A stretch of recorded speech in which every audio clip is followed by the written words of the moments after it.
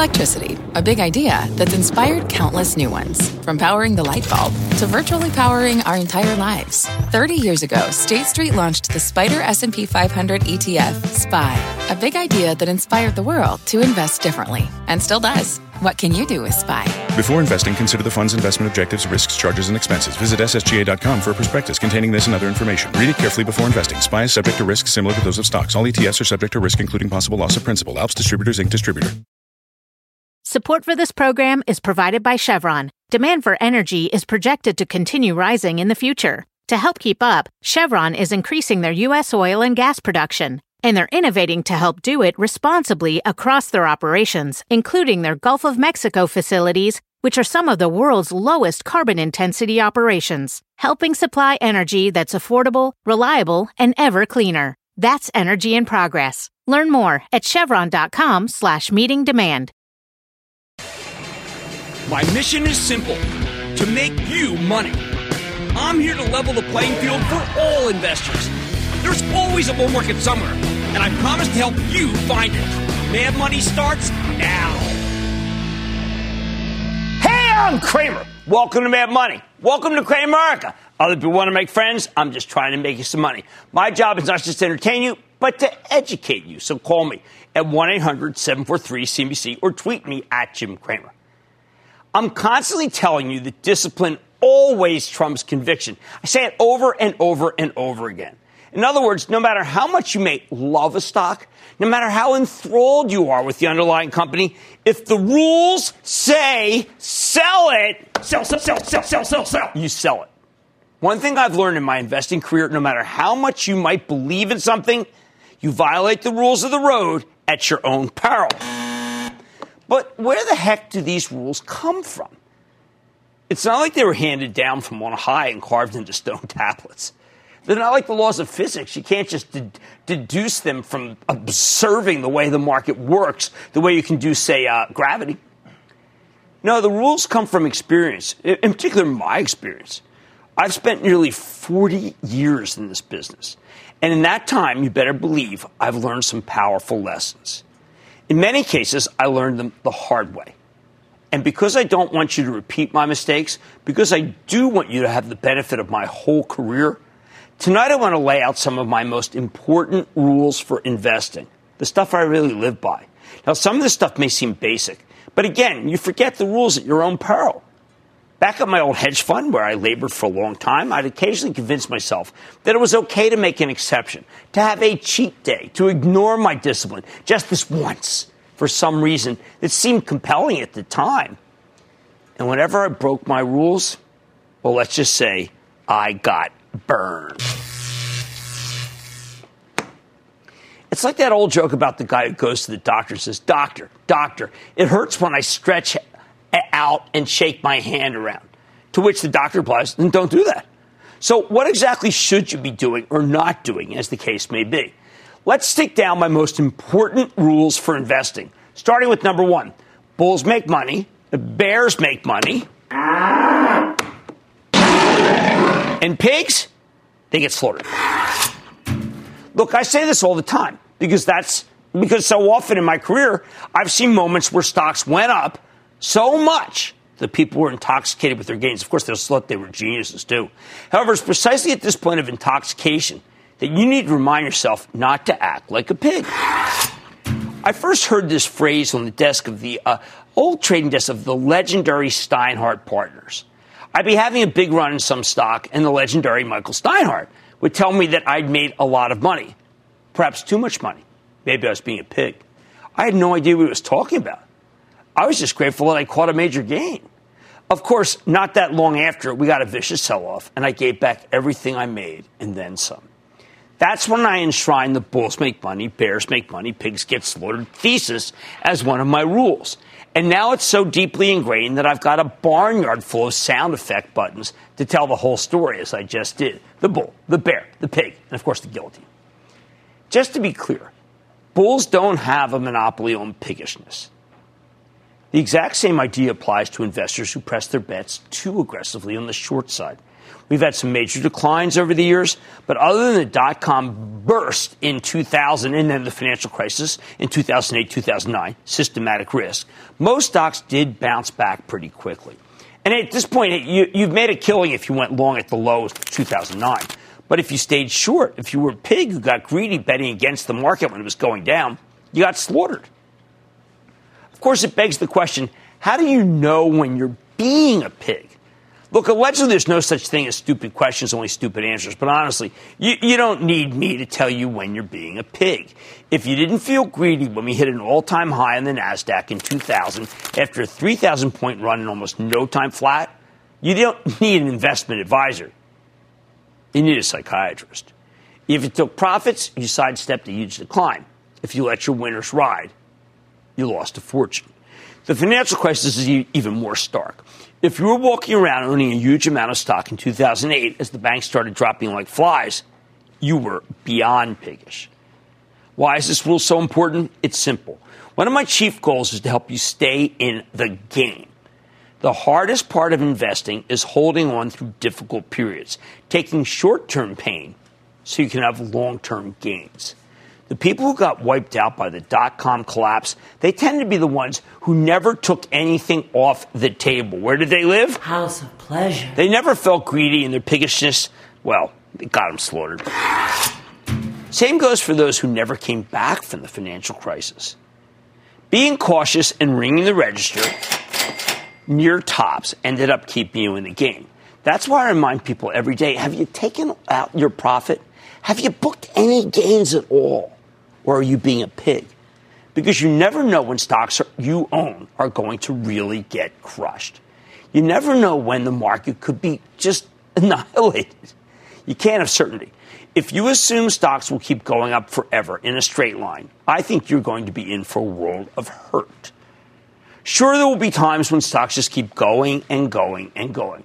When I coined the term FANG a few years back for Facebook, Amazon, Netflix, and Google, which became Alphabet, I loved them all. But I gave up on Amazon after an amazing run. Now, it continued to move up and up and up, and I felt like a pig after the stock's extremely profitable move. But then I felt like a fool when it kept on galloping. That bugged me. But that is the price you have to pay for following these rules. You need to recognize that for every huge pile of cash that gets left on the table with a situation like Amazon, you're sidestepping gigantic losses like the kind you would have had if you had stuck with the market in 2000 and 2008. Experiences that turn two generations of investors against stocks, maybe forever. So never forget, bulls make money, bears make money, and pigs get slaughtered. And I'll keep on repeating it forever with the sound effects because it is just that important. Rule number 2, hey, it's okay to pay taxes. Look, no one has ever liked paying taxes. But like death, taxes are inevitable and unavoidable. Yet the aversion to paying taxes on stock market winnings often borders on the pathological. So many times people have gigantic gains, but they simply refuse to take any profits because they don't want to incur taxes that cut into their winnings. Wall Street is littered with broken hearts of investors who made this kind of mistake. A couple of years ago, for example, I went to a presentation from a prominent hedge fund manager who recommended buying the stock of Macy's because of the real estate value. The stock had already run a great deal, and it was ripe for some profit taking. But I know people who had owned it for years with hefty profits, and they didn't want to ring the register. Why? They would have had to write a check to Uncle Sam. Next thing you know, the stock of Macy's is obliterated, cut in more than half, and it wasn't a 2-for-1 split. The mall had hit a tipping point courtesy of competition from Amazon. And the darn thing just got crushed. Those who didn't want to share their profits with Uncle Sam ended up with no profit at all. What kind of lesson is that? So make your peace with the tax man. Some gains are simply unsustainable, need to be taken. A profit on paper is not the same thing as a profit in your bank account. Gains can be ephemeral. The last thing you need is to be worrying about capital gains taxes. When it's time to sell, you sell. In short, stop fearing the tax man. Start fearing the loss man. You won't regret it. And I'm not saying blow out everything. I'm saying take some profits. Bottom line, remember my top 2 rules. Bulls make money. Bears make money. But pigs, and don't be greedy, And a variation on that theme. It's okay to pay the taxes. Don't be so worried about taking a taxable profit, because you may end up with no profit at all. Chris in Ohio. Chris. Hi, Jim. Thanks so much for having me. Sure, Chris. Good to have you. So my question is, we have about $1,000 of disposable income, Okay. and neither of us have a 401k match with our jobs. So we're basically just trying to figure out. We have a mortgage. We're trying to figure out what would be the best thing to do with that extra $1,000 of disposable income. Well, that's what an index fund is for. I mean, you can take 10% of that and use it for mad money. Buying a share of something, and that's okay, by the way. My first stock trades were 1 share, 5 shares, 7 shares. But you need an index fund to get started until you build up wealth, and then you can do it. How about Giacomo in Illinois? Giacomo. Hi, Jim. Thank you so much for taking my call. Of course. Recently on the show, you talked about how first-time investors or younger investors should, stay away from riskier asset classes until they have $10,000 allocated in mutual funds or exchange-traded funds. Yes. Now, my question for you is, seeing, all this crazy bull market that we've got going on, seeing the market ramp up, seeing cryptocurrencies go up, if I don't have $10,000 invested in mutual funds, what should I be doing? Do I sit around and let opportunities pass and just wait it out and wait till I have my savings? I totally understand. A young person, look, I want people to be able to save. That's my principal goal. If you want to put some money aside, some mad money aside, and do what I think is basically doing some gambling with it, I'm not going to stop you. But the thing that I most care about is getting people to save. If you're saving that way with some risk, as long as you understand the risk, I'm okay with it. But I cannot back away from index funds as the fundament of how you invest. Jeff in California. Jeff. Hi, Jim. This is Jeff at Lake Tahoe. Thanks to you and your staff for your informative and helpful program. Thank you. I have a two-part question pertaining to interest rates and specifically yield curves. Can you explain to us home gamers what a flattening yield curve means, and more importantly, why do the analysts say when there's an inverted yield curve that it portends a recession coming? And the last part of my question is, what happens if the 10-year T-bill goes to over 3%? How will that affect the stock market in 2018? And grab your skis and come on out and see us here in Tahoe. Thanks, Jim. You're very kind. I love Lake Tahoe. I used to play cards on the Nevada side. Okay, so an inverted yield curve. Fed has raised rates too high. Rest of the curve goes down out 5, 10, 20 years. That is a curve that has shown in many cases to lead to a recession, but in other cases not. So I'm not hard and fast in that rule. I do think that as rates go up, business does slow. That's undeniable. But we are at such a low rate and business is so strong that we can afford it. Mike in California. Mike. Good afternoon, Mr. Cramer. Mike. Listen, two things. One, first, thanks for taking my call. Number two is thanks for leading us 9 to 5ers down the right path to this little extra money. That's all I want to do. Thank you. Here's my question to you. I know you're in a hurry here. No, I'm fine. It's concerning dividends. Yeah. Just want to know, do you take the money and put it in your pocket, or do you put it back in the stocks? And if you do, how do you make that work, and how do you set that up? Okay, you got to do dividend reinvest. Just have to do dividend reinvest. It's just a check-off, basically, but you have to. My charitable trust, we're not allowed to. Got to give the dividends away. It has always hurt the performance. I always tell club members, please reinvest. Just take that money, because there's nothing like the compounding, the great compounding that you get, particularly with stocks that have good dividends. All right, remember my first two rules. Bulls make money, bears make money, and pigs get slaughtered. Please don't be greedy. Please be disciplined. And don't be afraid to pay the tax man on profits you earn. It's a lot better than riding things to losses. Takes them off the table. Much more mad money ahead. I'm putting my nearly 4 decades of experience to work tonight, counting down the most important rules for investing to help you navigate the market. Stick with Cramer. Don't miss a second of Mad Money. Follow @Jim Cramer on Twitter. Have a question? Tweet Cramer. #MadTweets. Send Jim an email to madmoney@cnbc.com or give us a call at 1-800-743-CNBC. Miss something? Head to madmoney.cnbc.com. Hey, Mom. First things first, thank you. It's my 1-year anniversary of my decision to say, yes, I need help, and yes, I choose me. And that's the miracle. I'm lucky that the strongest person I know is my own mother. Love you, Mom. Maxwell. Be that strong person who makes the difference. If your loved one is struggling with drugs and alcohol, reach out to Karen for a different kind of addiction treatment. Visit caron.org/lost. Support for this program is provided by Chevron. Demand for energy is projected to continue rising in the future. To help keep up, Chevron is increasing their U.S. oil and gas production, and they're innovating to help do it responsibly across their operations, including their Gulf of Mexico facilities, which are some of the world's lowest carbon intensity operations, helping supply energy that's affordable, reliable, and ever cleaner. That's energy in progress. Learn more at chevron.com/meeting demand.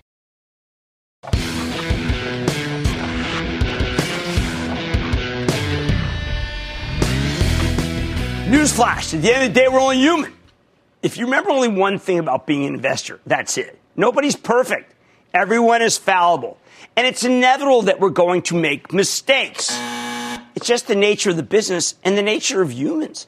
That's why if you're going to own individual stocks, you need to follow a set of rules. Rules that are designed to protect you from yourself. Rules that I learned the hard way. And that brings me to my next commandment. And this is a real important one. Never buy a stock all at once. I can't stress it enough. Do not, under any circumstances, buy all at once. Now, no broker likes to fool around with partial orders like I'm telling you to give. No financial advisor has the time to buy stocks methodically over time.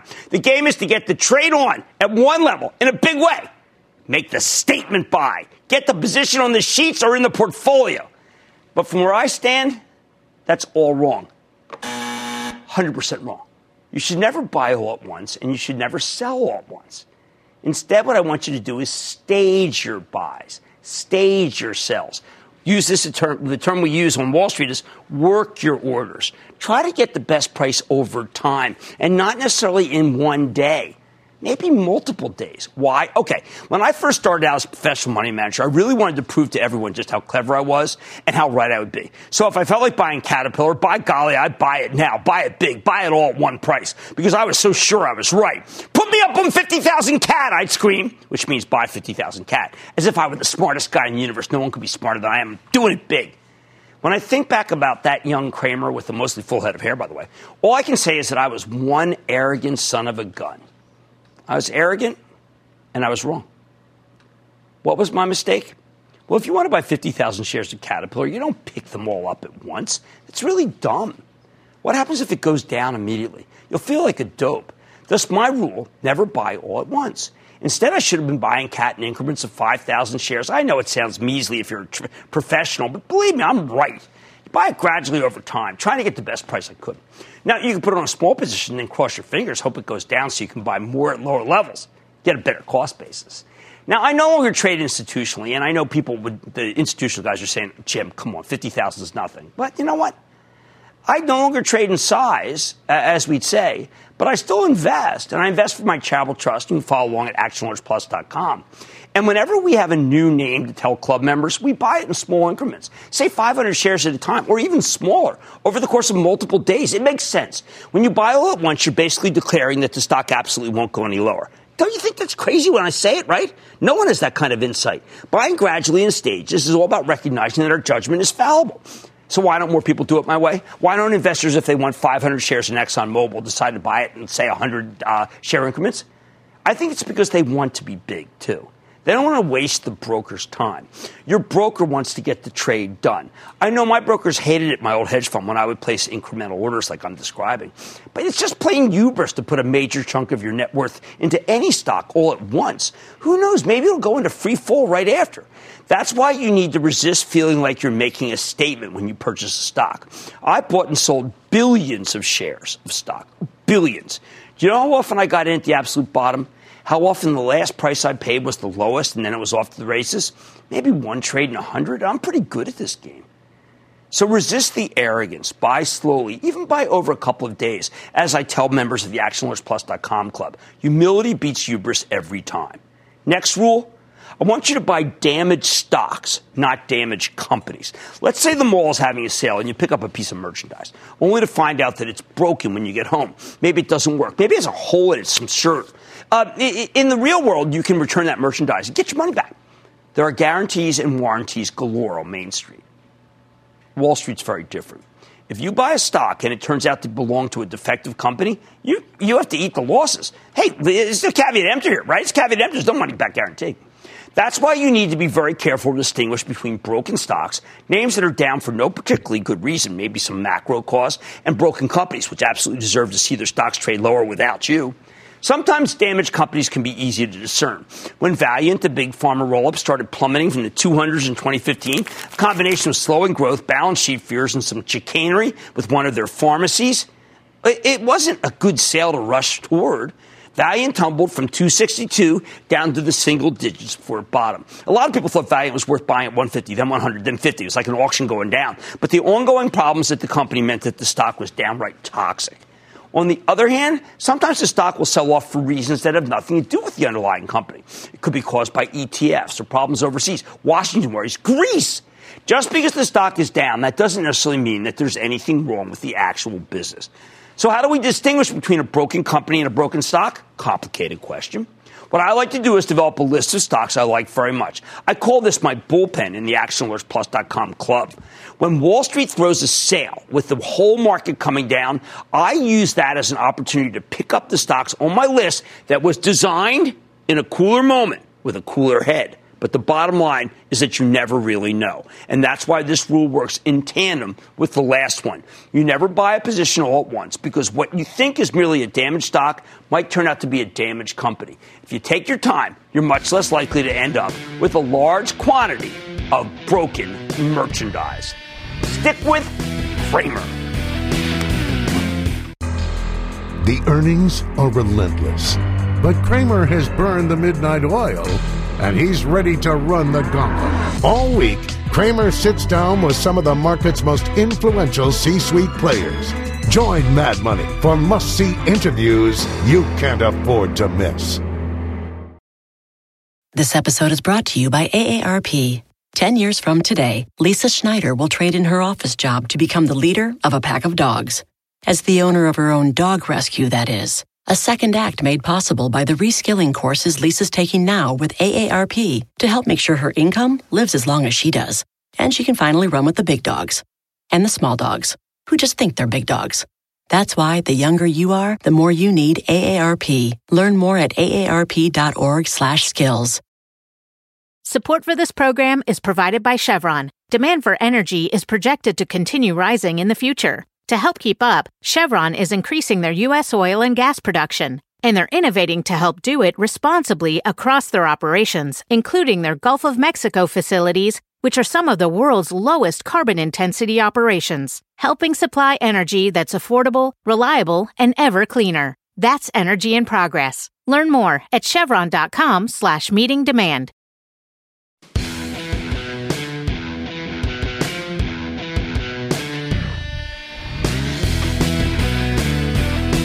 If you want to build a portfolio of individual stocks, a big if, since there's nothing wrong with getting all of your equity exposure from a cheap index fund that mirrors the S&P 500, you got to be rigorous about it. Which brings me to my next rule. Do the homework. Listen, growing up, my kids hated doing the homework. They thought it was punishment. Sometimes when I looked at what they were studying, I have to admit that I found it pretty easy to sympathize with their point of view. What's the relevance of most things they teach in high school? How will it help you later in life? Why even bother?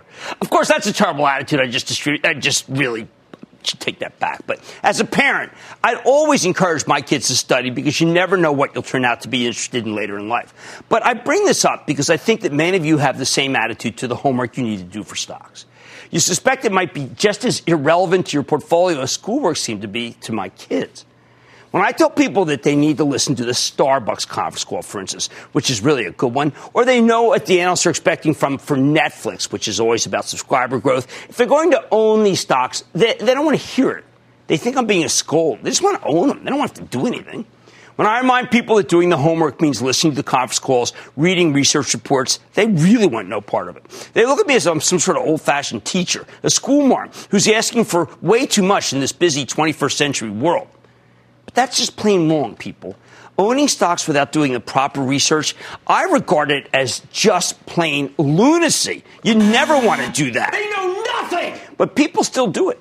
And they do it for a couple of different reasons. Well, on the one hand, there's the buy and hold school of thought. The idea you don't really need to keep track of what's happening at the company because you're in it for the long haul, as if that somehow makes it all okay. On the other hand, you got people who just don't have the time to be that diligent. For those of you who don't have the time, I got the solution for you, okay? Either get someone else to manage your money or do the smart thing and invest in a low-cost S&P 500 index fund. If you can't devote a few hours a week to your portfolio, you really shouldn't be messing around with stocks. But it's the buy and hold premise that's a lot more pernicious. Back during the 1990s, buy and hold became the be-all and end-all of investing. You know what? I am just going to hold on to that CMGI. You got to look that one up. You got to Google it. Because it has got to go back to 100 where I bought it. Oh, man, I could substitute vertical net. I got 100 companies I can put in that sentence. Yep, the experts say that if you hold things for the long term, isn't everything supposed to work out for the best? Of course, this philosophy took a real blow during the financial crisis when so many people who practiced buy and hold got wiped out. That's why I've always been evangelistic for buying and homeworking. What is the homework? Before you buy a stock, you should listen to the conference calls. You have to. Okay, that's the minimum. You can go to the company's website. You can read the research. Read some news stories. Google the darn thing. Everything's available on the web. Everything. You have so much more available now, so much more knowledge that there really is no excuse. You aren't up there begging at the Goldman Sachs library for some microfiche statements from 3 months ago. You remember those like plastic sheets? Well, that was ridiculous. You got all this stuff right at your fingertips. But if you fall back on the buy and hold strategy for any group of stocks and don't pay attention, I can assure you that you'll be soundly beaten by professional managers with good track records who are actively searching for high-quality stocks all the time. More to the point, I'm quite certain that any index fund can beat someone who does no homework. It's not a strategy. It's just being lazy. The next rule is another essential that I harp on constantly. Diversify, and then diversify some more. Always be diversified to control risk. Listen, I'm a firm believer in the idea that if you control the downside, the upside will indeed take care of itself. And controlling the downside means managing risk. What's the biggest risk out there? Sector risk. Stocks in the same sector, they tend to trade together, especially at extreme moments. Do you know that about 50% of the action in a given stock comes down to its sector? In some of these areas, because of ETFs, it's even higher. I don't care how great a tech stock was in 2000. If you had all your eggs in that one group, you just got scrambled. Same thing with financials in 2008. Oil's 2014 through 2016. And there's only one thing you can keep you from getting nailed by this sector risk, and that's diversification. That's why we play this game of Am I Diversified? I've been playing it since 2002. I always like to say that diversification is the only free lunch in this business. People make fun of me in the office because I say it so much. But it's the only investment concept that works for everyone. If you mix up enough different sectors in your portfolio, at least 5, you won't be wiped out when one group gets obliterated. Something that happens far more often than you think. But if diversification is so obvious, if it's such a no-brainer, if every advisor and commentator under the sun has been telling people to do it for years, how is it that anyone can still be undiversified? I think it comes back again to the homework issue. A lot of people simply don't know what they own. They couldn't tell you if you bumped into them. So they end up with stocks that are frighteningly similar without even knowing it. I still feel quite a few calls from people who genuinely think that owning FANG is a diversified strategy. Hardly. With Facebook, Amazon, Netflix, and Google, now Alphabet, you own variations of the same thing, social, mobile, cloud. They trade together. That's what I call faux diversification. Or another example, no matter how much I might like the oil stocks at any given moment, it's usually wrong. I can't count on this a portfolio made up of ExxonMobil, Chesapeake Energy, and Halliburton. I always say no to a portfolio, by the way, if I'm equal opportunity disliker, J&J, Eli Lilly, Bristol Myers, and United Health, even as I like all 4. They just leave you way too exposed to healthcare risk that could overwhelm the whole group all at once. Having an undiversified portfolio is not just an amateur mistake, though. Many professionals don't like to be diversified because of the bizarre way that money management it works in this country. If you concentrate all your bets in one sector and that sector takes off, you'll beat pretty much everybody who's diversified out there. That's the nature of the beast. A hedge fund manager who does that and gets lucky can then market himself as a huge success, get profiled by every magazine, raise tons of capital from unsuspecting investors who don't realize how much risk they're really, truly taking on. Here's the bottom line. Whether you're an amateur or a professional, you always need to do your homework and keep your portfolio diversified. It may not be exciting, it may not be sexy, but this is the kind of routine maintenance stuff that protects you from monster losses down the line. Mike in South Carolina. Mike! Hey, Jim. It's Mike, the veterinarian from South Carolina again. Thank you for calling. I was just wondering, if I'm a new investor, say I'm going to invest about $100,000, how many stocks should be in my portfolio? I started with about 30, and I just feel, I don't know if that's a lot or not enough. Well, I would tell you that after 10, you're kind of a mutual fund. Now, look, if you're a real stock junkie like I am, you can take on a lot more. And if you have help like I do for the Action Alerts Club, then it's really not that bad. But 10 is about the maximum that most people can do. So don't do more than that because you won't be able to do the homework. Let's go to Roberto in Texas, please. Roberto. Hi, Jim. Hey, booyah. Booyah. It's a great day to anti-America.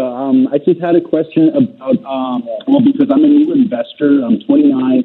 I got about a small amount, about $1,500, and I'm wondering how I should invest it in either an index fund or S&P 500 index fund. Plain and simple. $1,500, first $10,000 index fund no matter what. Then you can start doing some mad money. Don't forget, index funds keep you diversified. And we like to diversify. Sure, homework isn't fun, but you know what? Losing money's worse. You want to avoid monster losses. Homework and diversification are key. So stick with Cramer.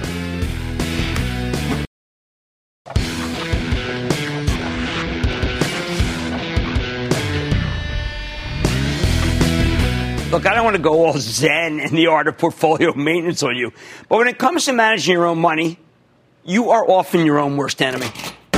Don't take it personally. I'm my own worst enemy, too. What do I mean by that? Okay, if you want to invest wisely, you constantly need to be fighting off your own worst impulses. We're not robots. We have emotions, and those emotions can really throw you off your game. That's why the theme of tonight's show is that discipline trumps conviction. You obey the rules so that you do the smart thing, even when your emotions are telling you to do the opposite. Which brings me to my next rule for investing. Nobody ever made a dime panicking. Yet panic, you should repeat after me, frankly. It's not a strategy. Panic is not a strategy. Yet you see it over and over again as if it is. A stock gets hammered, then investors sell after the hammering. The market gets crushed on a huge day. People bail at the end of the day. In short, something gets annihilated and people can't take the pain. So they bowl. Sell. Panic is the operating instinct in all of these cases. There's something basic and instinctive about panic, about the desire to flee. If you're a Stone Age hunter-gatherer who accidentally stumbles into a family of grizzly bears, well, panic can be pretty helpful. But it tells you to run away. But it's not a useful emotion when it comes to analyzing the stock market, where you're running away when maybe you should be running toward. The truth is there will almost always be a better time to sell than in a panic, a better time to leave the table than whatever moment inspired you to panic in the first place. And don't I know it? Back in 2010, I was on the air for the flash crash when the market fell 900 points in less than a half hour. I watched the monitor for the ticker, the crawl that's underneath the picture, and I couldn't believe what was happening. People were dumping stocks simply because everyone else was dumping stock. They didn't even know why they were dumping it. And that's what a panic looks like. That's textbook. I urge viewers right there on the set to pick a stock they loved and buy it using limit orders so you wouldn't have to accept a price you didn't like. The result? To this day, people still come up to me and thank me for that advice during the flash crash. But I simply put my rule into practice, realizing that nobody ever made a dime panicking, and then I tried to help you profit from it. I did the same thing back in 2016 when we had a 1,000-point sell-off over 2 days. I told people to buy down, but only using limit orders, and that's what we did for the Charitable Trust, which you can follow by joining the ActionAlertsPlus.com club. We got outstanding buys simply because we stayed calm and took advantage of everyone else's panic. So the next time there's a big market-wide sell-off and you feel like fleeing, and never touching a stock again, I want you to do something for me. I want you to take the opposite side of your emotions, the opposite side of the trade. When you see one of those high-speed routes of a sector or even individual stock, why not buy a little? Get a feel for it. See what I mean? The most rewarding trades you can make are those where the decks have been cleared out by terrified folks using market orders. Sell, sell, sell. Who they don't get that the exit doors aren't as big as they think they are. Mind you, I'm not absolutely saying that, well, you just should buy every stock, every panic, every sell-off. They're not all worth buying. Often when people freak out about an individual company, it could be with good reason. But I am saying that it's a rare moment when you won't get some sort of bounce after a big decline. So the next time you want to dump everything, take a deep breath and wait for the rebound before you sell, rather than rushing to join the fleeing masses. You could get trampled. Hey, speaking of hideous down days, I've got another rule that can help you handle big declines. Ready? When the stock market gets unrelentingly negative, remember that he who defends everything defends nothing. Now, it was true when Frederick the Great said it 250 years ago, and it's just as true now. Granted, he was talking about battle plans, and we're talking about portfolio plans, but the point stands. So he who defends everything defends nothing. What exactly does that mean? It's about how you evaluate your holdings. When the market's flying and many stocks are in bull market mode, you don't need to worry about most of your positions. More exposure to the bull, the better, right? But when things get more difficult, when you're on the defensive, you need to recognize that many of the stocks you bought during better times might not fit the new environment. In short, when the economy's slowing and the market's getting slammed, you can't hang on to everything you might want to own. If you try to defend all of your positions in a market that turns against you, that's a recipe for you to get blown out of the stock market. And when I say defend, I mean you can't treat a declining market like it's a buying opportunity in every single stock in your portfolio and you just keep chipping away. If you do that, you'll quickly run out of capital. Anyone would, leaving you unprepared to buy more if we do go lower, maybe even appreciably lower. Yet, when the market gets negative, you need to get more selective, focus your efforts. That's why I rank all my stocks at all times for my ActionAlertsPlus.com club members. Ones are stocks that I buy right now. Twos are stocks I buy in a weakness. Threes are stocks I'd sell, maybe into strength. That way I'll know which stocks I should defend when things get tough. I make this plan not in the heat of battle. And then I know which ones to cut or use as sources of capital to buy the ones. Let's say tech's getting hammered, but you think it's going to rebound. It's important that you don't try to hang on to the whole complex. Pick the best tech stocks that you'll want to buy into weakness. Toss out the rest to raise cash. Use those newfound cash reserves to buy the stocks of higher quality tech companies at lower prices. That's right, the non-essentials, the ones that have no catalyst and you only own because you wanted exposure to a bull market, they get the heave-ho immediately when things turn bearish. Jim Cramer, who worked with me for years at my old hedge fund, used to call this circling the wagons around your best names. The first few times you do it, you'll curse yourself because you might end up slaughtering stocks that you've owned for quite some time. But eventually, after you experience a number of rough markets, you'll realize just how valuable this process is because over time, you'll end up with great cost bases on the stocks you really like. The bottom line, great investors know how to ignore their emotions when those emotions get in the way of making money. So the next time the market gets slammed, don't panic. Nobody ever made a dime by panicking. But also don't double down just with your eyes closed and the whole portfolio into weakness.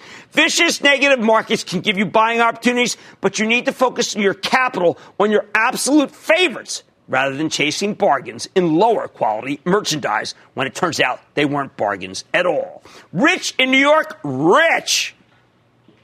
Hi, Mr. Cramer. It's a pleasure. How are you? Could you please explain? I'm good, thank you. Could you please explain the technique of buying calls and if it could be or should be used by us home gamers to boost or pad our portfolios? Hey, look, it's a great question. The Nazarian brothers, I don't know if you've ever seen them. They've done some fabulous work on options, and there's also options actions on Friday afternoon. They can be a low-risk way to be able to limit your exposure. And if you get the book, Getting Back to Even, I have a 100-page exposition of how to use calls to limit your downside and get maximum upside exposure. Getting Back to Even. David in California. David. Booyah, Jim Cramer. Thanks for having me. Oh, well, I'm glad you called. Thanks. All right, so quick question. For millennials who are somewhat knowledgeable about the market, where should they invest their money other than FANG? Well, you know what? There's a lot of different FANG-like names in all sorts of different industries. For instance, I like aerospace. That's a long-term bull market. Maybe you get something in that group. I like a little bit of foreign exposure. And I think that that's not such a bad idea. Maybe an ETF that has Europe, because Europe is way behind where we are and will be that way for multiple years. And then I think that, you know what? If you're really young, why not look at some riskier biotech stocks? Got your whole life to make that money back. All right. Remember, emotions have no place in investing. They get in the way of making money. So the next time the market gets slammed, please don't panic. Nobody ever made a dime by panicking. Sell-offs can give you huge opportunities. Buy. But you need to do your homework. Don't chase. And don't buy damaged merchandise, just damaged stocks. Mad Money's back after the break.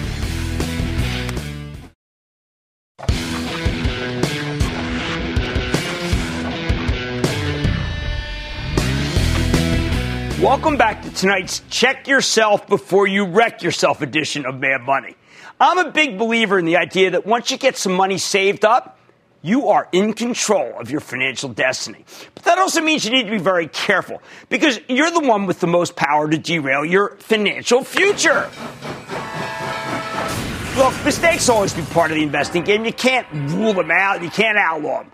I just want to be sure that you don't make the same mistakes twice or three times or endlessly for that matter. And that's why I have rules. Rules for investing to protect you from the kind of misjudgments that I used to make when I was young and inexperienced. Rules like, for example, don't own too many stocks. Buy. Back at my old hedge fund, I would spend 3 hours every day analyzing the mistakes of the day before. And you wonder why I retired. Made myself sick to my stomach every single day. That was my major task, one that I complete every morning before anyone else came into the office. And I do it generally between 4 a.m. and 7 a.m. Some people are night owls, I'm an early morning owl. I would analyze every losing trade. You don't need to analyze the winners. They take care of themselves. I try to figure out how I could have made more money or, much more importantly, lost less money. I was, for lack of a better word, maniacal about it. And after a couple of years, I had an epiphany. I realized that good performance could be linked directly to having fewer positions. In short, when we own fewer stocks, we tended to make more money. It was just axiomatic. And that's why, ever since, I won't buy a stock without first taking a different one off the table. And I try to do that for my charitable trust, which is the only way you really can do it these days. You don't just buy shares in more and more companies. You need to limit your holdings. That's a great discipline and one you should adopt pronto. All the bad money managers I know of have hundreds of positions. They can't keep track of those. I don't know how the heck you're even supposed to stay on top of more than 30. All the really good money managers have a few names that they know inside out, which means they can buy confidently on the way down when the market goes awry. That's why I say don't own too many stocks. Now, I know it can be constraining. You'll end up selling some stocks that are good for stocks that aren't as good. I know that. Hindsight's 20/20. But take it from me. As someone who's owned stocks for 40 years, it's far more likely that you'll be selling marginal companies in order to get bigger in better ones. That's how to make a portfolio really work for you. That's portfolio management. You don't want to be a mutual fund manager, right? You might as well give it to an index fund. By the way, the time I lost the most money as a hedge fund manager, my positions were thick as a brick. When I made the most money, my sheets were, one sheet of paper double-spaced. And I ran hundreds of millions of dollars. So please remember, whether you're a pro or an amateur, it's almost always possible that you have too many positions. Rule of thumb, if you're just investing for yourself and you own more than 10 positions, that's right, if you own more than 10 stocks, maybe you ought to pare back a bit. So you can have too many stocks, but you know what it's very hard to have too much of? Cash. Which brings me to my next rule. Cash is for winners. The widespread aversion to cash in this business breaks my heart. At times, cash is such a perfect investment that it drives me crazy how so few people recommend it. They hate the market, so they're only 95% long instead of 100%. Or they think the market stinks, so they decide to short a few high flyers against their longs or positions they own. No, and no. As an investor, that is absolutely the wrong way to approach things. You don't like the market? You don't like any sectors? Then sell stock. Raise cash. Don't buy put options on the stocks you own or find other stocks to short against your current positions. The odds simply do not favor you winning on both stocks, the short and the long. It's a strategy whose goal is mediocrity. But if you can raise some cash and put it to work at lower levels, that's the best way to protect yourself against a lousy market. Let me tell you a little story. Now, I was one of the biggest option traders on Wall Street for a time. And I can tell you that when I bought put options to hedge my positions, I almost always ended up losing money. When did I make money? When I bought put options to profit from low-quality companies that were going to have, I thought, shortfalls, or stocks that seemed hopelessly overvalued versus the fundamentals. If you dislike the market, you don't need to bend yourself into pretzels to hedge against downside risk, though. Just sell some stocks and go into some cash, which is literally short-term treasuries of less than a year variety. People start talking about how little cash earns, although it's sure earning more than it did a while ago. Or they say, can't be in cash, that's for losers. No! Cash is for winners, especially if you think there's a major disaster ahead or the market's going to have a prolonged sell-off. Now, I grew up in a different time. I only shorted when I had an edge. I can't short at all right now by contract, not even for the charitable trust. But back when I could, I didn't short stocks for the sake of having some shorts on against the longs. I don't care about not having enough exposure. I care about not losing money. So if you don't like the market, if you think there's nothing compelling to buy into any weakness, I suggest that you sell stock and raise cash. Go sit on the sidelines. Nothing wrong with that. Wait for the situation to improve. Believe me, it's never the wrong call when you don't like the tape or you can't find anything that truly makes sense for you. The bottom line, always be careful not to own too many stocks and not to have too little cash. Stick with Cramer.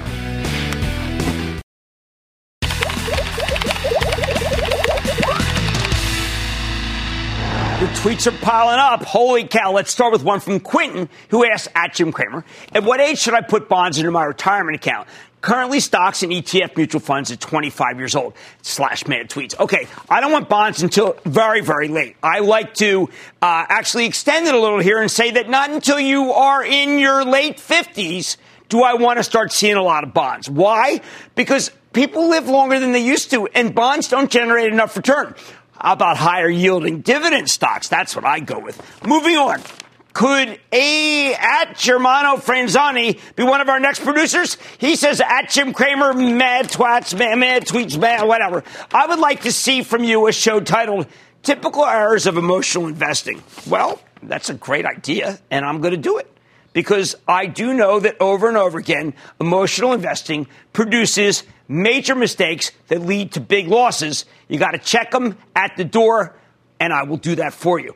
Another tweet, this one from Steve Daniels, who says, at Jim Cramer, booyah! What other types of index funds do you recommend besides one that mirrors the S&P 500? Mad tweets. Okay, there is a place called Vanguard. And Vanguard's terrific, and they have a thing called the Total Return Fund of all stocks. That one is one of my absolute favorites. Stick with Cramer. I like to say there's always a bull market somewhere, and I promise you how to find it just for you, right here on Mad Money. I'm Jim Cramer, and see you next time. How do you land your dream job? It starts by acing the interview. Learn exactly what hiring managers are looking for with CNBC Make It's new career-boosting online course. Get the limited time offer. Register now at cnbcmakeit.com/courses.